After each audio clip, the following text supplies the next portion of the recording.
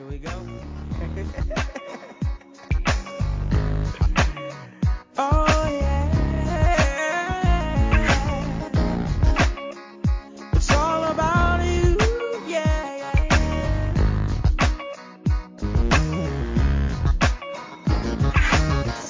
So many days, in so many ways, I took for granted all you had planted in my life for me to enjoy.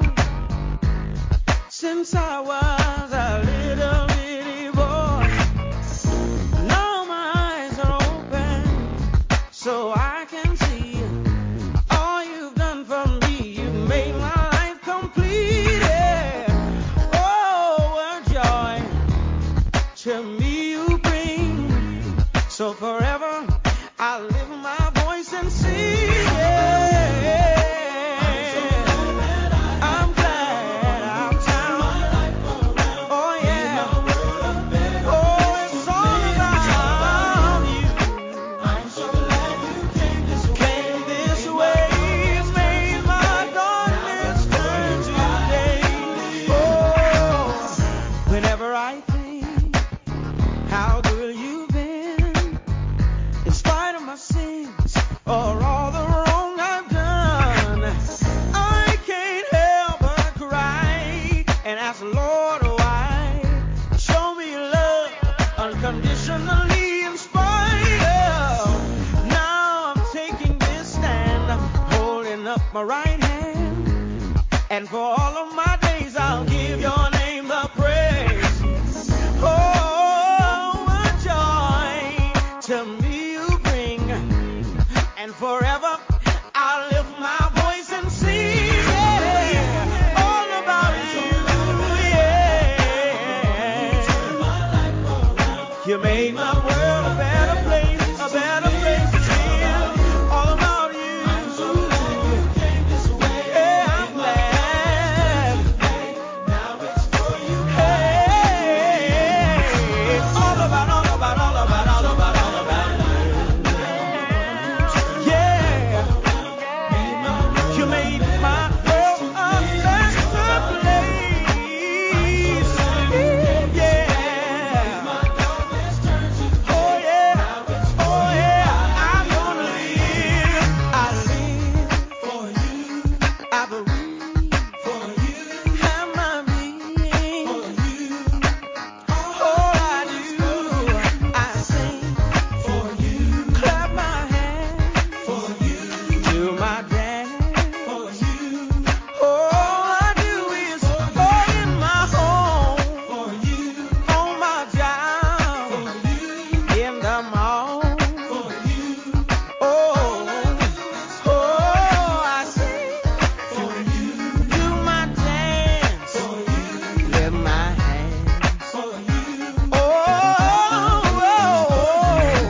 Even in my darkest hour, I'm so glad I found me some. I'm glad. Even in my darkest you give me power to make it over, power to make it in. Oh, you've been my friend, you've been my guide. Oh,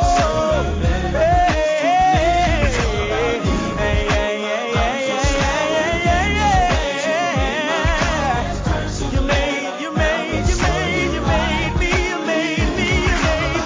run on anyway, run on anyhow.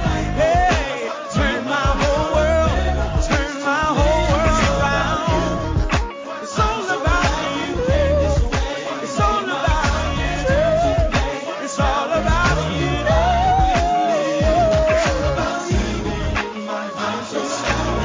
I'm glad I found you. I'm glad I found you. I'm glad I found you. Hey,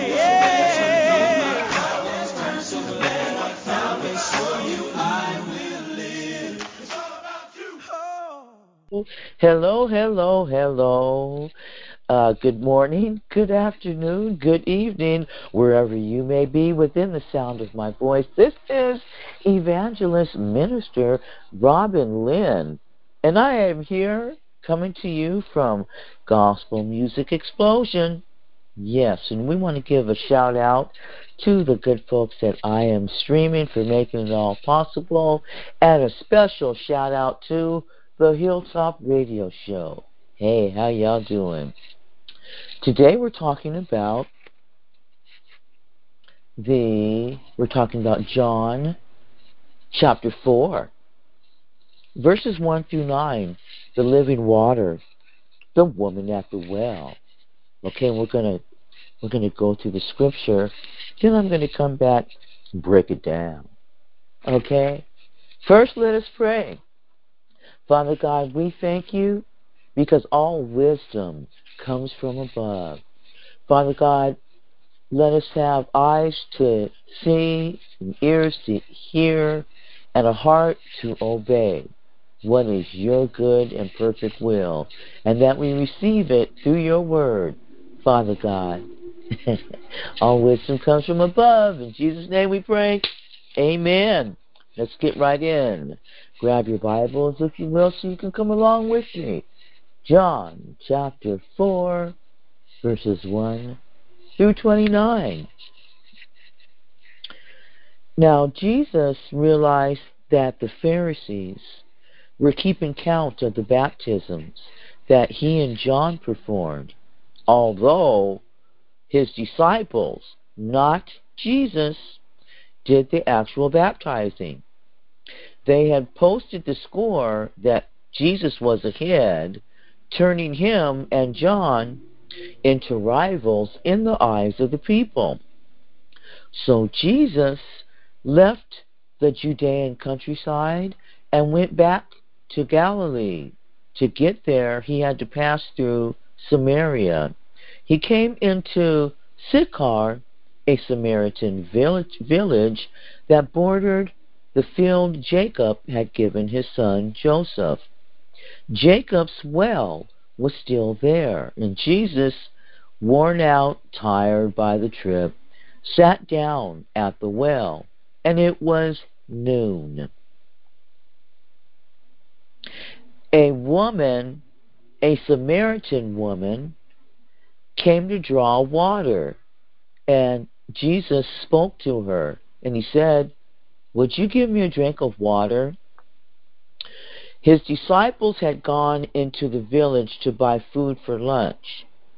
The Samaritan woman, she's taken aback, and she asks, "How come you, a Jew, are asking me, a Samaritan woman, for a drink?" Jews in those days wouldn't be caught dead talking to Samaritans. Jesus answered, "If you knew the generosity of God and who I am, you would be asking me for a drink, and I would give you fresh living water." The woman said, "Sir, you don't even have a bucket to draw with, and this well is deep.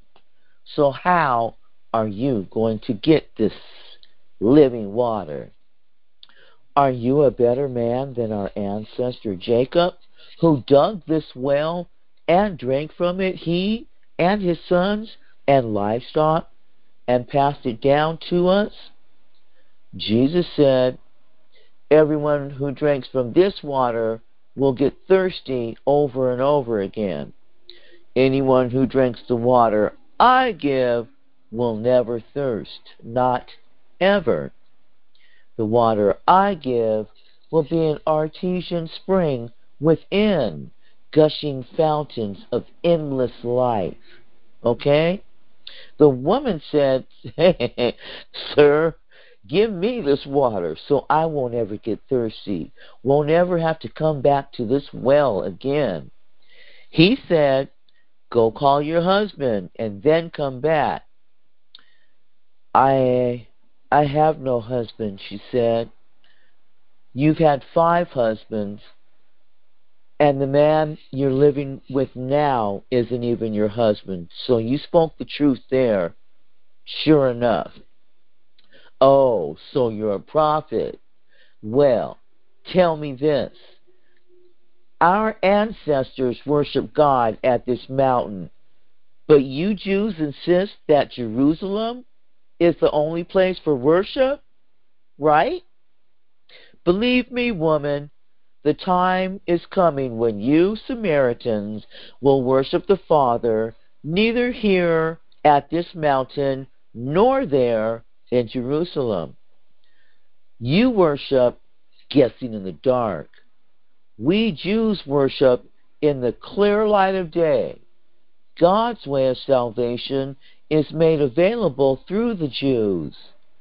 But the time is coming, it has in fact come, when what you're called will not matter, and where you go to worship will not matter. God is a sheer being itself, spirit. Those who worship him must do it out of their very being, their spirits, their true selves, in adoration. The woman said, I don't know about all that. I do know that the Messiah is coming, and when he arrives, we'll get the whole story. I am he, said Jesus. You don't have to wait any longer or look any further. And just then the disciples came back, and they were shocked. They could not believe that he was talking with that kind of a woman. No one said what they were all thinking, but their faces showed it. The woman took the hint and she left, but in her confusion, she left her water pot. Back in the village, she told the people, come and see a man who knew all about all the things I did, who knows me inside and out. Do you think this could be the Messiah? All right, now, let's break it down. There was a scandal of Jesus' extended conversation with a Samaritan woman. Okay? And this should not be underestimated. The reason the disciples are so surprised to find the two talking in broad daylight when they come back from their grocery run, well, for one thing, Jews and Samaritans rarely had anything to do with one another. For another thing, and this appears to be even more upsetting to the disciples, is the fact that she's a she. A Jewish man was not supposed to be seen speaking in public with a woman. It was not done. Yet, the longest conversation that Jesus will have with anyone in all of John's Gospel is precisely with this not Jewish non-male. It's pretty shocking stuff. And the woman herself, she's clearly surprised as anyone when she says to Jesus, why are you talking to me? So, what we want to notice is how very interested that Jesus is in this marginalized person, this outsider, this woman entirely without power or privilege. In all four of the Gospels, when we look for Jesus, we often find him among those snubbed by the rest of polite society. He's over there with the tax collectors. He's over there with the prostitutes. He's over there with people with broken bodies. He's in the middle of people with deeply disturbed spirits, people who have lost their minds. In fact, in both of the Testaments, throughout both of the Testaments, you'll find God's saving work directed towards the underdogs of the world, the little brothers, the tiny nations, the slaves and exiles. The disciples they haven't known Jesus for very long at this point, but they already seem to know enough not to voice their question out loud. Okay? They're all thinking, man, what in your mind could possibly possess you to talk to her? Okay? Now, their objections reflect the cultural conventions of their day. But what they will witness again and again, as they follow their teacher around, will knock those conventions on their heads. As Jesus crosses over long established human boundaries to make the grace of God available to all, everyone. Okay? So this it speaks powerfully to those who feel like outsiders themselves, those that the world doesn't particularly respect, those who fear that they've got nothing to offer, or fear that what they might offer won't ever be accepted. Jesus refuses to entertain any other prejudices that underlie those fears. Jesus promises to take every child of God seriously and to extend God's grace equally to each one.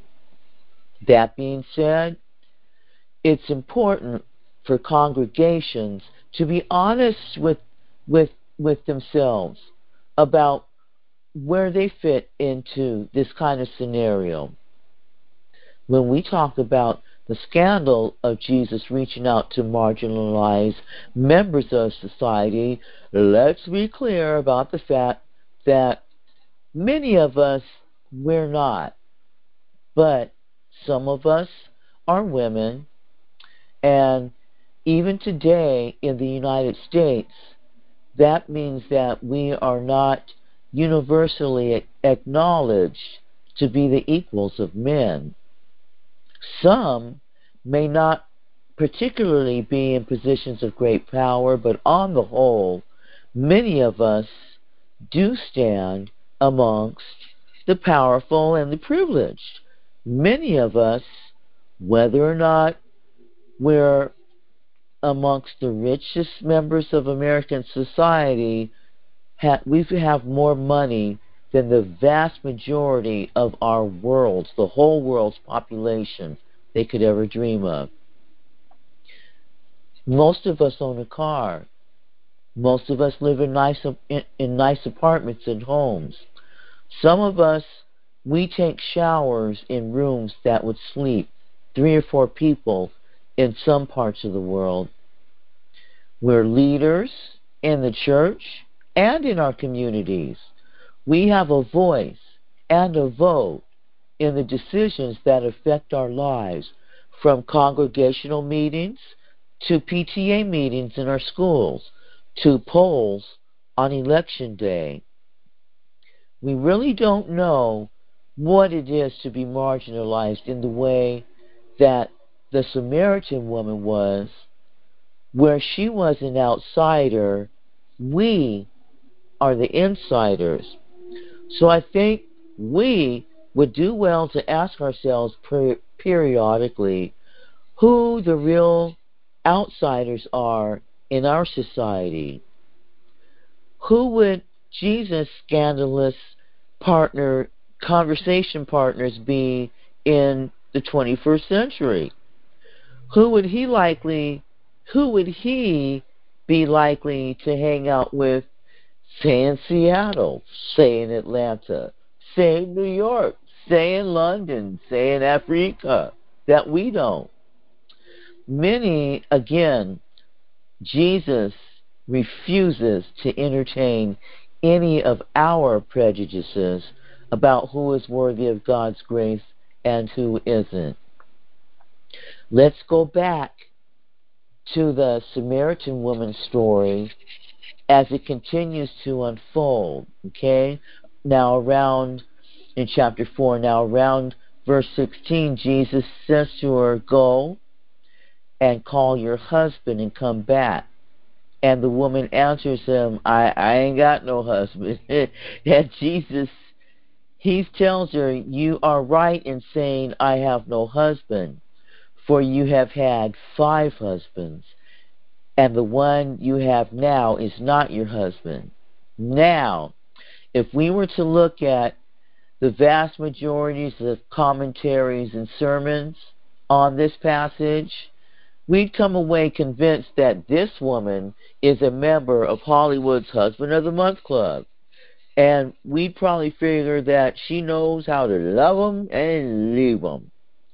Therefore, Jesus, he's here calling her on the carpet for her sin. But none of this is in the text, actually. Okay?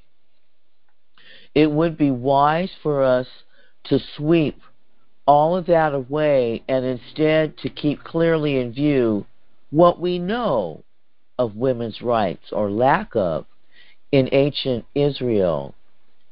Many people assume, for instance, that this woman has been divorced 5 times, although, again, divorce, it's not mentioned in the story.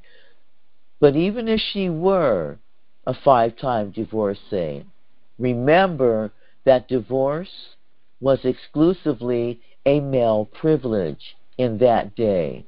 So, if it was a case of love 'em and leave 'em, she was the one being loved and left. The other possibility is that she was a widow, trapped in the custom of the Levirate marriage, an Israelite tradition in which her first husband's brothers would be required to marry her each in turn after her husband's death. And as for the one that she's with now, that isn't even her husband, it's possible that she's finally given up on the whole marriage ideal and is now simply living with someone she loves. But it's more plausible, given what we know of that culture, that whatever man she's with simply won't give her the dignity or security of marrying her, because it was a man's right, not a woman.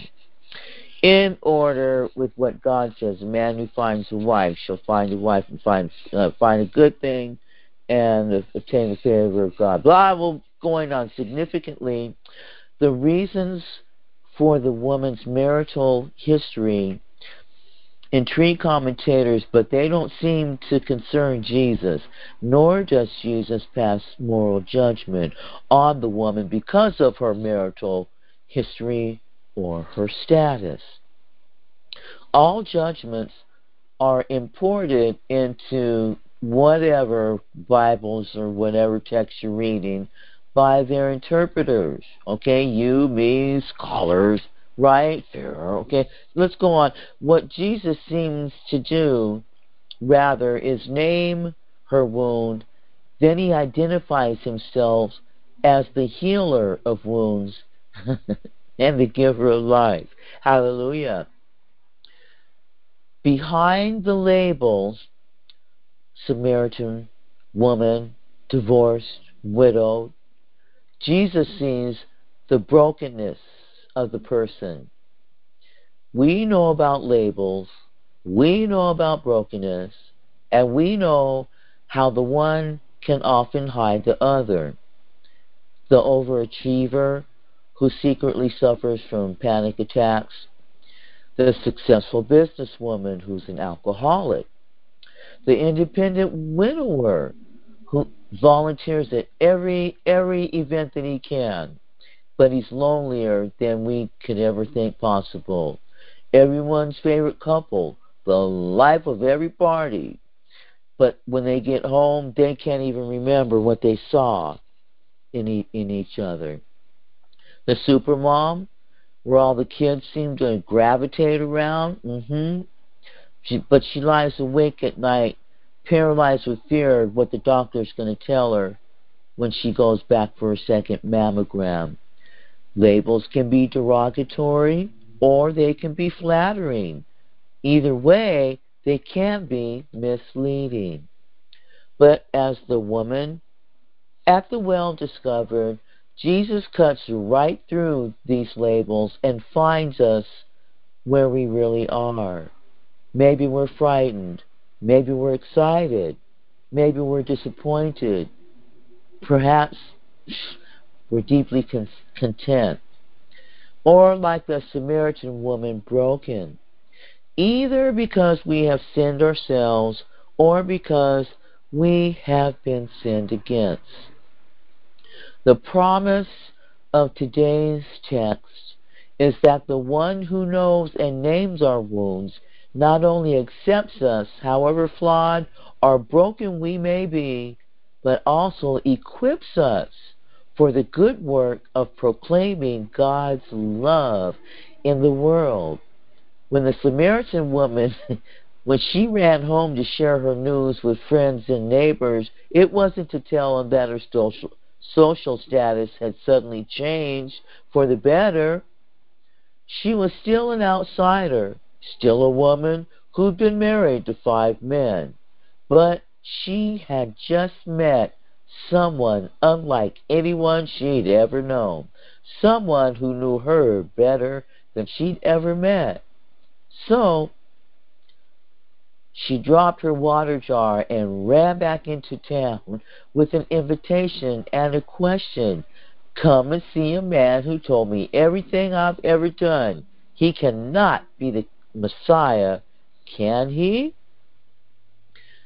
We're not talking here about quick fixes, but any time Jesus speaks to us, touches us, begins to heal a wound, or offers a gift of living water, satisfying our needs in parched places, there's a story to tell. Whenever a broken spirit feels itself being mended even a little, that's something worth celebrating. And when we meet the one who can tell us everything we've ever done and tell it in such a way that we feel valued and honored in the process, that's something that we want to share. The Samaritan woman's words of invitation are so simple. Really, come and see. Come and see the one who would rather create a scandal than have anyone feel unwelcome in God's kingdom. Come and see the one who sees the person behind the label. Come and see the one who breaks through boundaries to touch our wounds. Come and see the one who calls us into genuine, honest relationship with the living God. Come and see the one whose well holds living water for all of the parched places in our lives. He cannot be the Messiah. Can he? Wow. So, we thank God from whom all blessings from above come from, and we just thank God for his wisdom. I pray that you are enlightened and empowered and blessed. Stay strong. This is Minister Evangelist Robinlynne signing out. Stay strong in the Lord and in the power of his might. God bless everyone.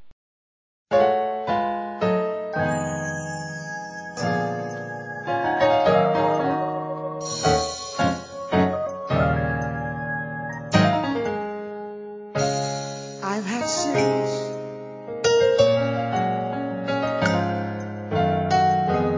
and I've had pain. My heart has been broken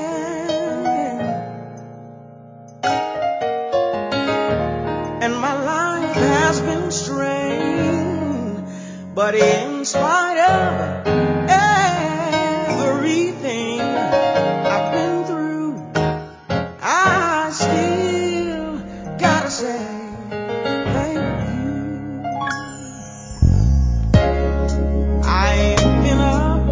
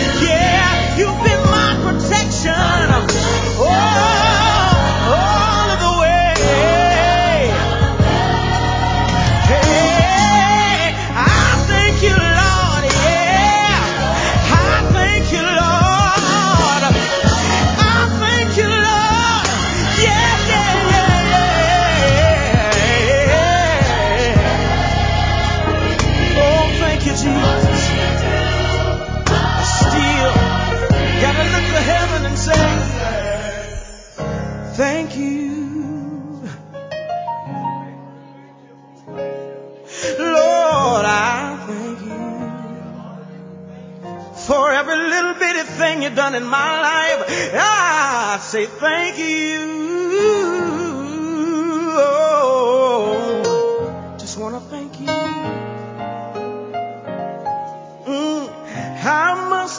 I shall say thank you. Oh, thank you. Hey, thank you. Just want to say thank you.